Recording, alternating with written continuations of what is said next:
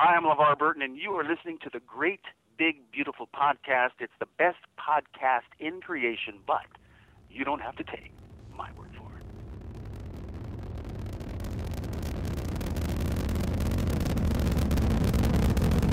Have you ever been to Disneyland?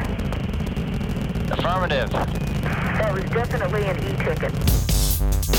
I can't believe all the new gadgets they've got now. For a while, we didn't even have a house phone, not to mention laser discs, high-def TV. You are listening to the Great Big Beautiful Podcast. This week on the show.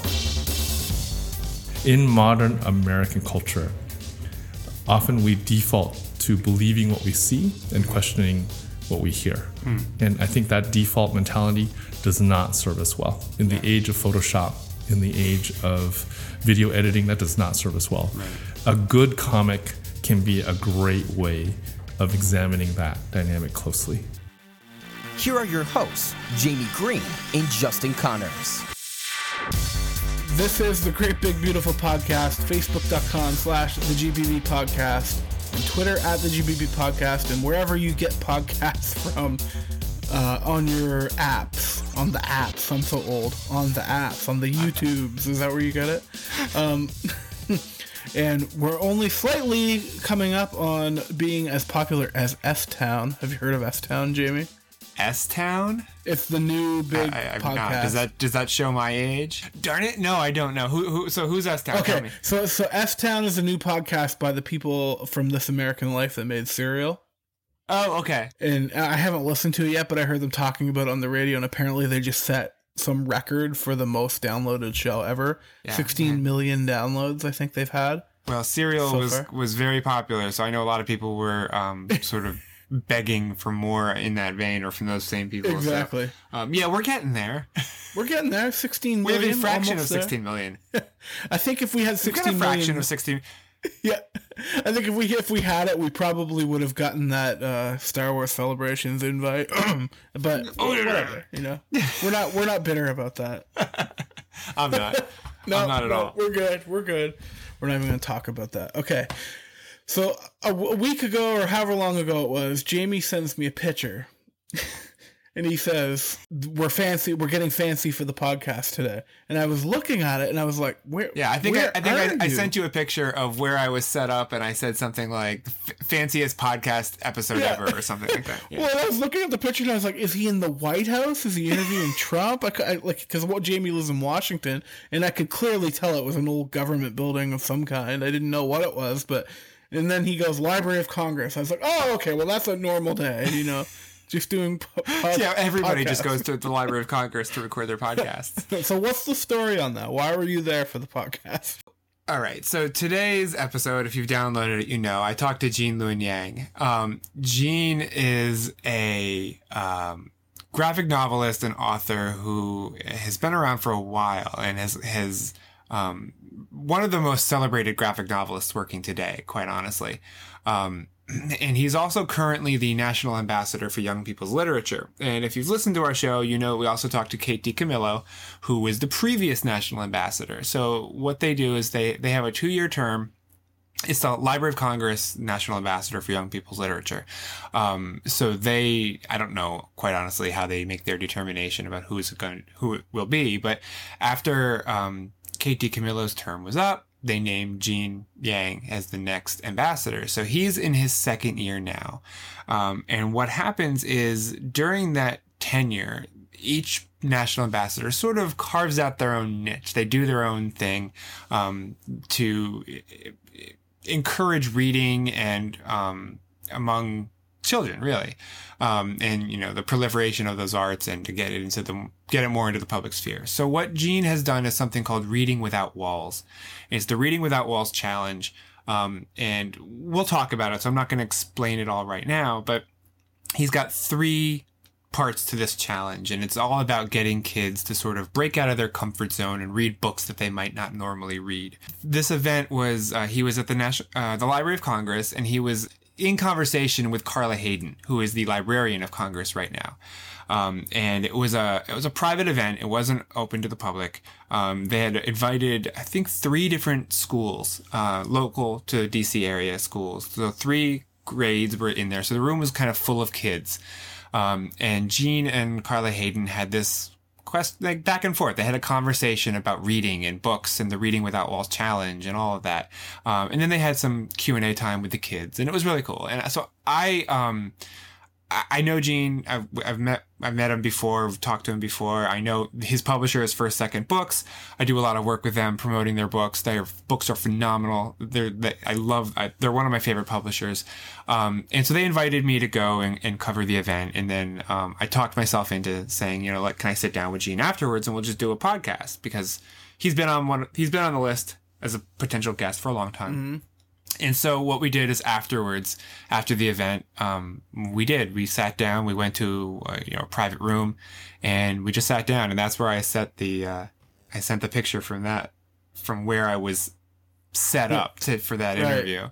So when you listen to it, it sounds a little bit echoey, because this is a huge government building with very tall ceilings and not great sound insulation or anything. So it sounds a little echoey, and that's just because we're in a big room. It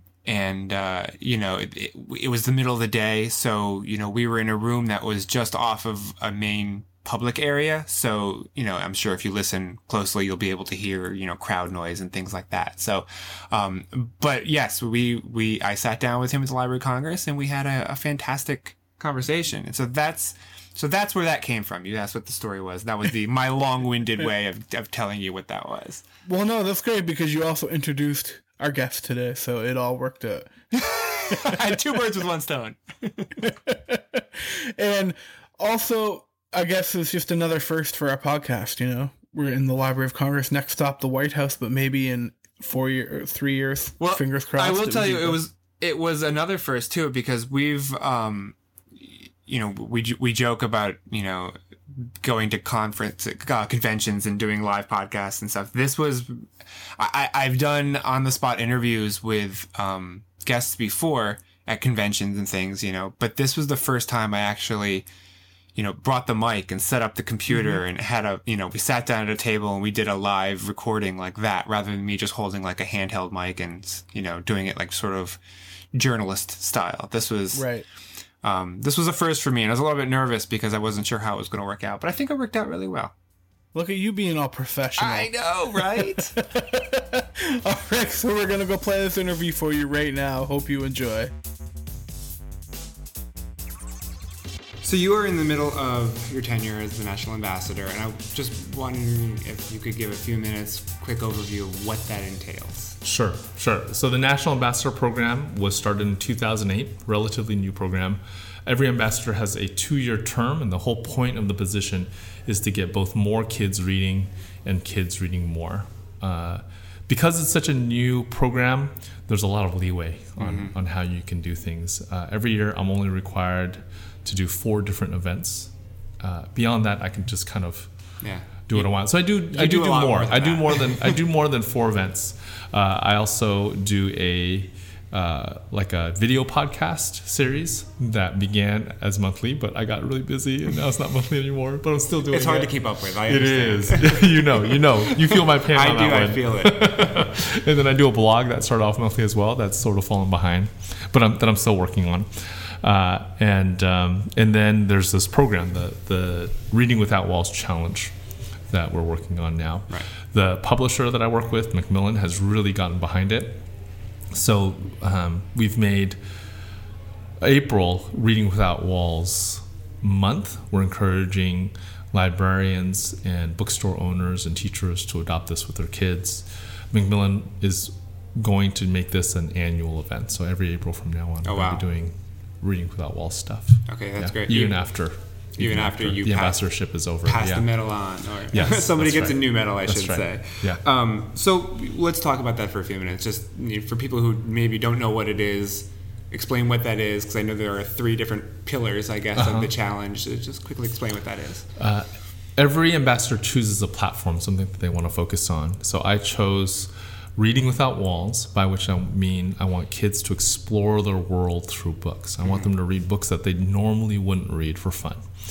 Specifically, I want them to do one of three things. Number one, I want them to read books about characters that don't look like them or live like them. Two, I want them to read books about topics that they wouldn't normally read about, topics that they might not know anything about. And three is I want them to read books in formats that they don't usually read for fun. So this can be either chapter books or graphic novels, audiobooks, books in verse. How did you come to those three different challenges, like those two aspects? We came together as for a meeting before my ambassadorship started, like in October or November of 2015, and it came out of that meeting. Okay. You know, I think some of it is I do have a value for diversity, but as a cartoonist, as somebody who works primarily in graphic novels, I think I want to see diversity expressed in every way possible. Not just about cultural diversity or diversity of a way of life, but also diversity in terms of format. And then the topic part came in because at the time I was also working on this basketball book, which topic-wise is very outside of my comfort zone. When you look at those three different challenges, you know, reading outside your comfort zone, something you may not have picked up, and format as well, why do you think that that's so important for young readers to just not only glom onto that, but see that as normal? Be like, well, I maybe don't live this experience, but there's nothing wrong with reading about it. Yeah. For the character part, I think reading about characters who are different from you is one of the most efficient ways that we have to actually see out of somebody else's eyes, to really get to know somebody else's world perspective.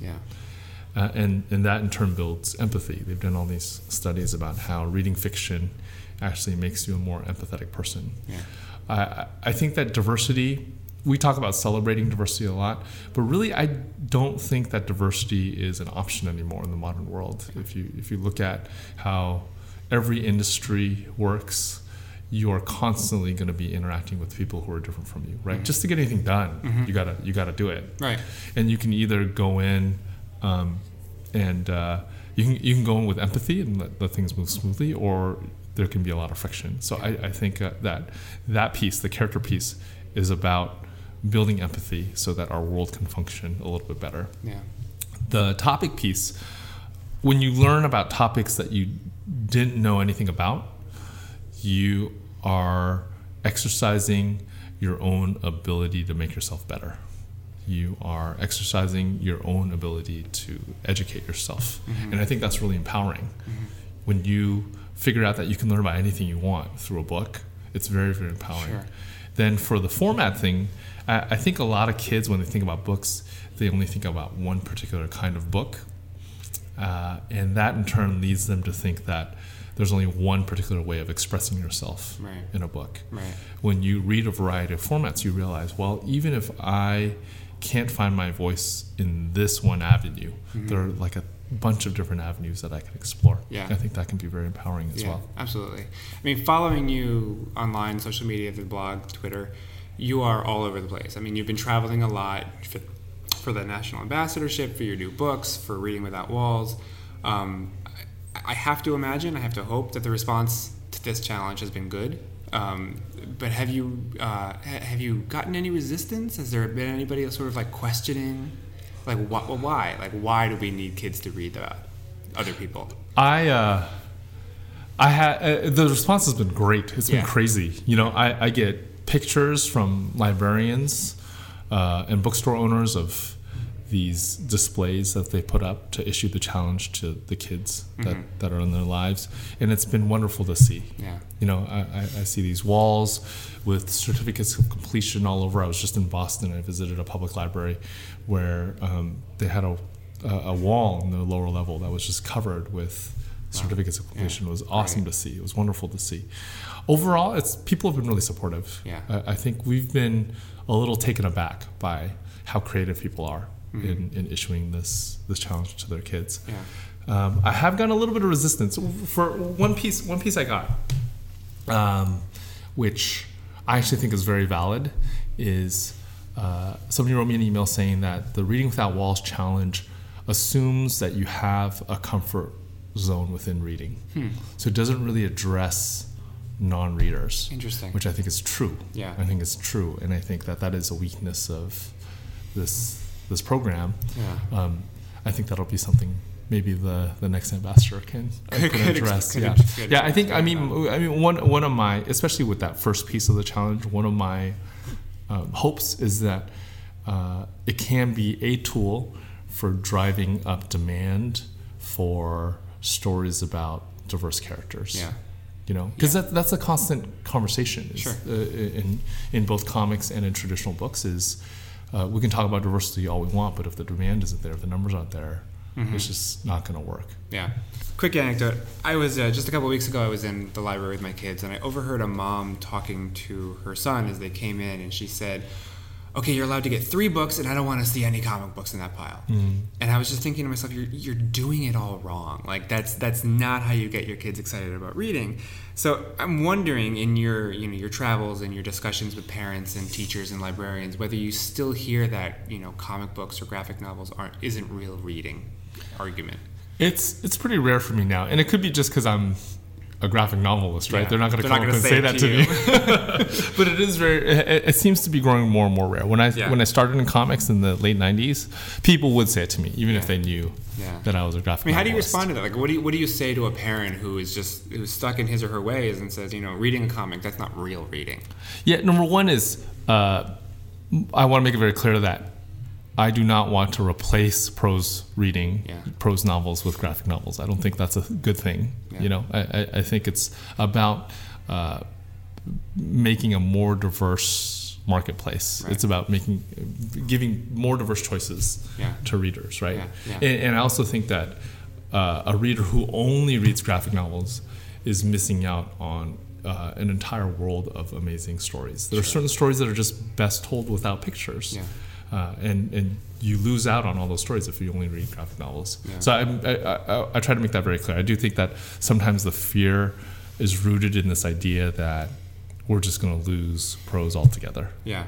I think it's also rooted in the idea that, I don't want to say ignorance, but people think of graphic novels or comics and they think of the superhero comics, which are not all incredibly well written. Some of them do target very different audiences. So parents who might not be familiar with what's available, they'll see something, be like, oh, Spider-Man. And they'll remember Archie from when they were a kid, or they'll remember the X-Men from when they were a kid, and not realize what vast differences there are now, what's available now in terms of the graphic medium. Yeah, and how much genre diversity there is right now, right? Exactly. I also think that, back in the day, Scott McCloud talks about the different kinds of relationships that the words and the pictures can have within a comic, and he talks about how in a lot of old school comics, it was what he calls a duo-specific relationship, where both the words and the pictures are conveying the same thing.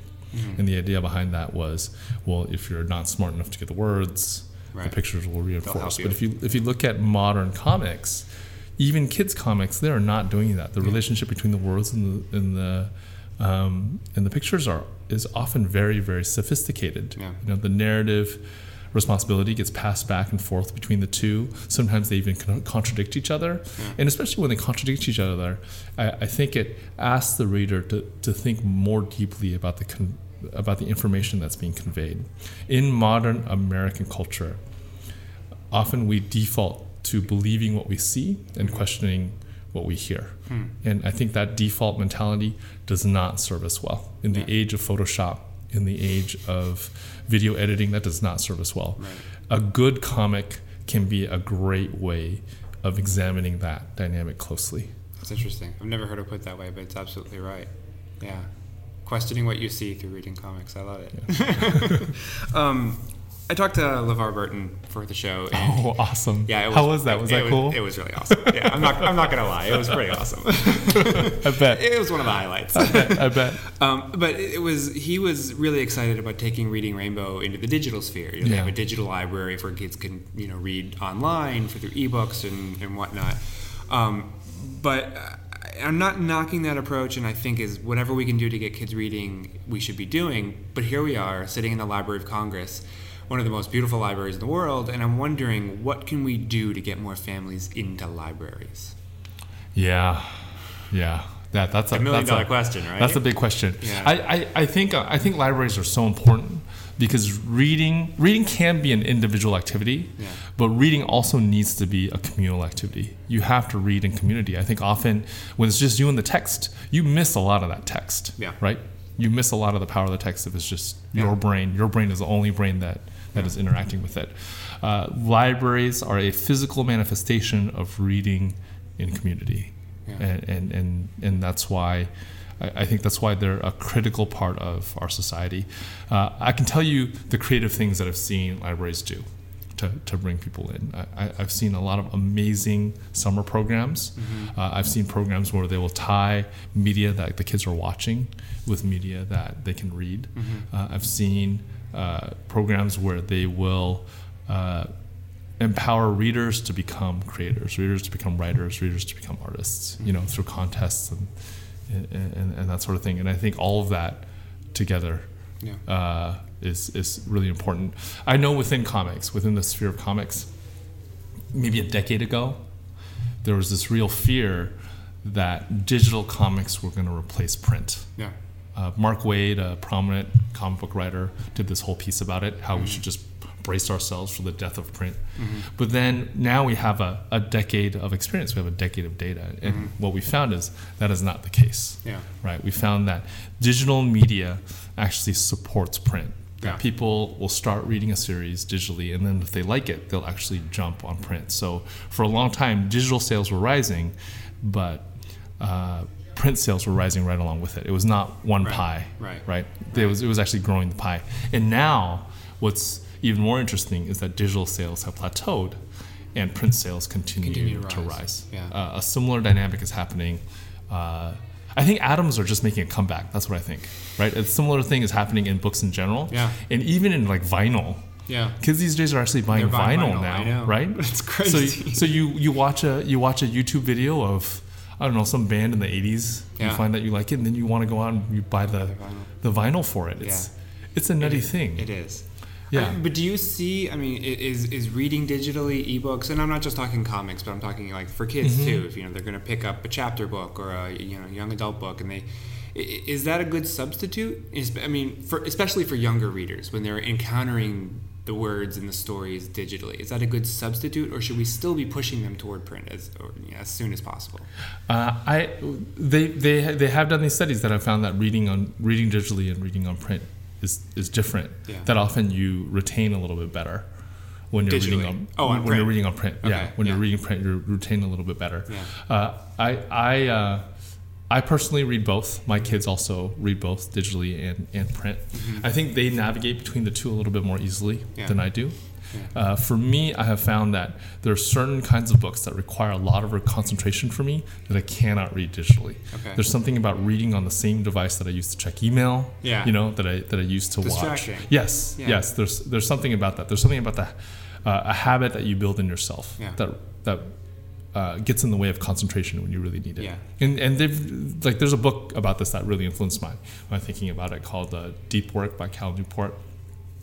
So I think there's definitely a challenge there. I think there's definitely a challenge about how we manage digital media in a way that does not destroy our ability to concentrate and concentrate on things that require deep concentration, like reading. I don't know if, I don't know if I would say that we have to push kids towards print, but I do think that both options need to be available, and kids need to understand that there is a difference.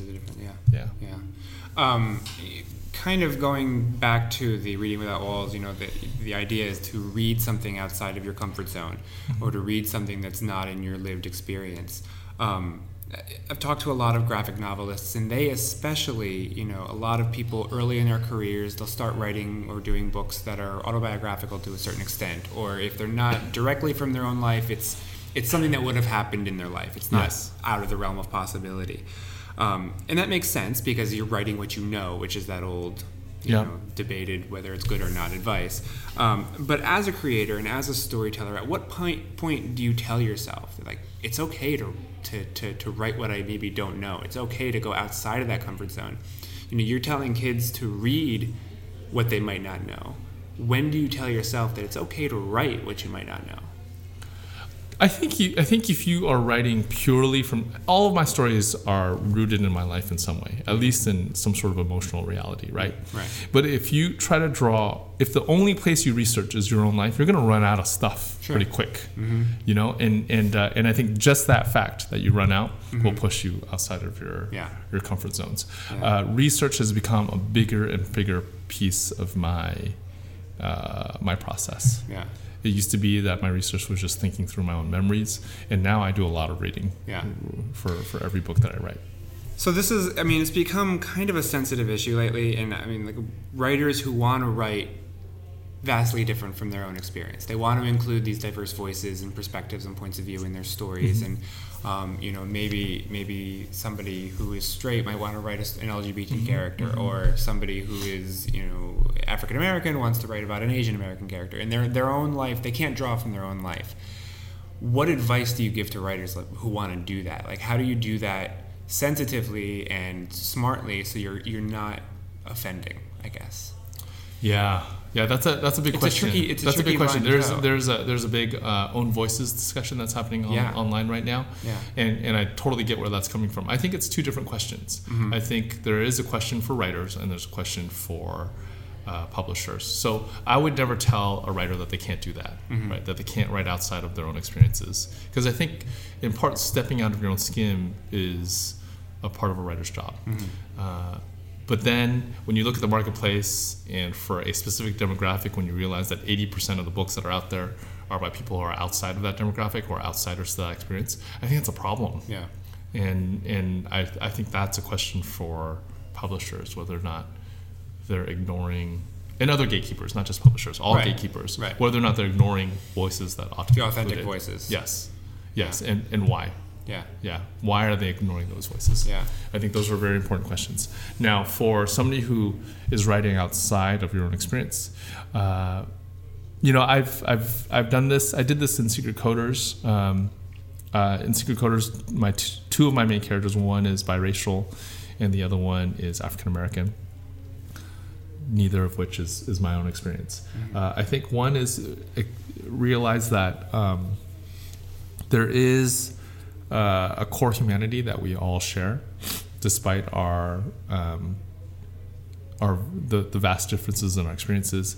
And your story ought to be rooted in some way in that core humanity. And then on top of that, I think you have to approach other people's experiences with a humility and a willingness to do your homework. Right? Homework includes not just reading, but also talking to folks who are insiders. And the humility requires you to realize that you may get some things wrong, you know, and being willing to deal with that. Yeah, it's tough. I mean, because like you said, it is becoming a much bigger discussion now, and I think the discussion, in terms of getting those voices out there, does need to start at the top. It needs to start with the publishers. But I know that there are a lot of writers who want to do better by their characters and their readers, and they want to include these other voices, but they're just not exactly sure how. And it's a difficult road to travel, and it's not easy, because no matter what you decide to do, somebody is probably going to find fault with how you chose to do it. Yeah, I don't think that should stop you from trying, though. I think you grow as a person when you try, even if you make mistakes. I think you grow as a person. Yeah, I want to talk about making mistakes for a couple minutes. So 2006, unless I did my homework wrong, is when American Born Chinese came out. And that was not your first book, but it was relatively early in your career. And it went on to win not every major award, but it was the first graphic novel to be nominated for the National Book Award. It won the Eisner. And so from an outsider looking at that, you'd be like, wow, you're the blush of like instant success straight out of the gate. But I know that that's never the case. And so I was wondering how long the road was for you up until that point. Like, how much rejection did you have to go through? I began taking comics seriously in '96, right after I graduated from college. That's when I started working on a comic. I was working as a programmer at the time. That's how I was feeding myself. And that's how I got plugged into the Bay Area comic scene. I went to different comic book conventions, met other cartoonists who were around my age who were starting off. We started hanging out together. I never went to art school. Hanging out with those cartoonists was sort of like my art school, I self-published my first comic book in '97 with the Zurich Foundation grant. which is funded by Turtles money, Ninja Turtles money. And then I made comics ever since. So by the time American Born Chinese came out, I've been making comics for about 10 years. I submitted to a bunch of different publishers. I got rejected by a bunch of them. We also got to work with some publishers. A friend of mine, Derek Kirk Kim, and we did a miniseries called Duncan's Kingdom that was put out by Image Comics. And then I worked with SLG Publishing for a number of years, put out a few graphic novels with them. Yeah. So through that time when you might have been getting the rejections, what kept you going? Like what kept you going in the face of the odds that you might have been seeing piling up? Number one is I never went into comics thinking I could make a full-time career at it. I started in the mid to late 90s. At that time, the comic book industry was not going well. Marvel Comics had just declared bankruptcy. Some people were expecting it to just blink out of existence. And if it did, it would have taken most of the comic book stores in America with it. The entire industry would have collapsed. Right. So I remember going to conventions and listening to publishers and artists and writers talk about how we were going to see the death of the American comic book. I remember talking to Art Adams, one of my favorite comic book artists from when I was a kid, how he, at the time, I don't think it's true anymore, but at the time, he was more invested in working for the video game magazine industry than he was the comic book industry, because it was just so hard to make a living, even for him in comics. Yeah. So I went in thinking, this is never going to be a full-time thing for me. I'm never even going to make money at comics. Some people play golf as their hobby. I'm going to make comics as my hobby. So I didn't like the turnaround between then and now has been stunning. The fact that everybody knows what a graphic novel is really crazy. Right. The fact that graphic novels are being considered for major awards, I think, is really crazy. The fact that we're sitting here in the Library of Congress and I'm a graphic novelist. It's just weird. There's just lots of weird things, right? Did you ever even dream, like, even, okay, so like you're doing your own books, you're telling your stories, and you're like, okay, I can just do this as a hobby. I could do this as my own thing. And then American Born Chinese comes out and you sort of make it, you hit it. You hit the big time. It wins awards. People start to know your name on a much wider scale, and doors are becoming open to you. But did you ever really think that, like, someday I'm going to be sitting in the Library of Congress with that medal around my neck, and everybody's going to be looking to me as an ambassador? No, it's crazy. I think it's been so crazy. The last 10 years have been nuts. Yeah. Beyond anything I could have imagined. Yeah. It's something you could you have written it? No, I don't. I mean, at the time, comics were such a separate market. Yeah. Right? Yeah. Like, as a cartoonist, you would dream about the Eisner. You wouldn't dream about anything outside of the comic book industry. You wouldn't think about the National Book Award. You would not think about any of that. Or something like that. It was outside the realm of what you did. Yes. Yeah. It felt like a totally different world back then. Yeah. Now it's all coming together. It is. Instead of asking you for advice that you might have for young readers who want to write, seems like a weird intro, but why are we still seeing?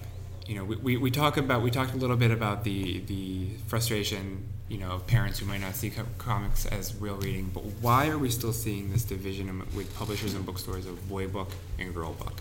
Yeah. That's an interesting thing. I mean, this is something that I talk to my friends who are parents about. Is that it does seem like especially if you've raised boys and girls, it does seem like there are, like, I think it's a mistake to think of gender as a binary, but there also is a polarity there, right? There is definitely a polarity there, and you can't say that every girl is girly. You can't say that every boy is boyish, but there's a continuum there. And I think often when you talk about boy and girl, you ignore all the space in the middle. You ignore all that's like a huge swath of humanity that you're just pretending is not there, right? And that's a big problem. But at the same time, there are people who maybe more closely fit with traditional norms that are assigned to each gender. I think I think the mistake of talking about boys as boy books and girl books is that you ignore the gigantic middle, which is maybe even the majority of people, right, are in the middle. Yeah. But what I wonder is if there's a way of talking about it where you acknowledge the entire spectrum. There's a way of talking about it. So I think that like with in my own house, I think that like I have some kids. We have 4 kids. So I think that there are some kids. I think each kid has a natural place that they gravitate towards, and part of my job as a parent is to get them to also consider things that are outside of their comfort zone. It's fine. It's fine that they have a comfort zone. Right. But every now and then, just try something new. Yeah. So I wonder if there's a way of talking about it, boy books and girl books, that. Yeah, you know what? Now that I'm actually voicing this, I think that the problem with talking about boy books and girl books is that it actually works against getting kids outside of their comfort zone. Yeah. Right. Yeah, absolutely. I mean, so you can talk about I don't know, maybe you could talk about a book that is more likely. I don't even know how you would say it. I mean, the way that they're currently marketing, like if you have a book with a pink cover, or a book with a blue cover, and like my daughter will reject that girly book. Like she'll look at them and she'll be like, I have no interest. It could be the best story in the world. Yeah. But the way that it's marketed and the way that it's tried to be sold to her as, girls' interest or girls' stories, like on that own, she'll shut down. Yeah. And she won't want to read it. Yeah. So my daughters, like one of them especially fits a little bit more on the with like the girly, it's seen as a little bit more girly. The color pink is very different in our house. So when our oldest daughter was born, we only bought her light blue and brown clothes. Okay. And then when it got time for her to choose her own clothes, she started going crazy pink. And maybe that was a mistake on our part, right? Maybe we should have included a more diverse set of colors for her to choose from. But it was because she was rebelling. Because we didn't want to. we didn't want her to feel constrained within traditional gender norms. So maybe that was a mistake. But the way the pink color functions in our house is that it is almost like, I don't know, it's almost like a claim of authority. Like if something's pink, the boy is not allowed to touch it. You know what I mean? Yeah. So it almost acts like, it's almost like, that's mine. It's like an electrified It's pink, it's toy. Mine. Yes, it is mine. You don't get to touch that. It's obviously mine because it's pink. Right? Exactly. It's obviously for me. Yeah. So I don't know. I think maybe that again points to diversity. There's so many ways in which kids interact with that polarity, right? And maybe labels prevent kids from exploring. Maybe this is the way to say it. Maybe it's in as much as labels get us to, in as much as labels become walls, we should try to at least undermine them. Yeah, that's perfect. And last question. If you weren't writing, what would you be doing? I would be teaching. Yeah. I would be teaching. I really like being a teacher. That was not something that I was doing just to pass the time. You didn't run away from it? No, I didn't run away from it. Yeah, I really enjoyed teaching. So I would probably do that. For years, I was a part-time teacher, part-time cartoonist. That was an awesome balance. Yeah. It does seem like it's a good balance. If you enjoy it. I know teaching is not cut out for everybody. Yeah. Or not everybody is cut out for teaching. That's true. Yeah. Gene, thank you so much. Oh, my pleasure. This was awesome. Fantastic interview today. You handled that very well. A+. Hey, just thanks. Like Adam Bray tweeted a few weeks ago, A+ podcast, and then he included our name. Us. So thank you, Adam Bray. We should come up with a logo we could put on like our tweets or something, like Adam Bray approved. Yes, Adam, we'll get it, and we'll get him to autograph it and have like a cheesy photo, like finger gun photo. Absolutely, I like it. Let's do it. All right, guys, thank you so much for coming back every single week. I hope you come back every single week. If you don't, what's wrong with you? What's wrong with you, really? No, seriously. If you don't, hit that subscribe button. If you don't, hit that subscribe button. Not. Anyway. That wasn't the beginning of a threat? Yeah, exactly. I wasn't threatening you. And you can also find us on Twitter and Facebook and join the conversation there. We love to hear from you and hear what you think about the episodes. And we're on Twitter and Facebook at the GBB Podcast. And I am Justin at 140 Justin C. And I am Jamie at the Roarbots. And we will see you next time right here on the Great Big Beautiful Podcast. Take care. This podcast has been a production of the Geek Dad Podcast Network. If you've enjoyed this content, please consider supporting us at patreon.com/geekdad.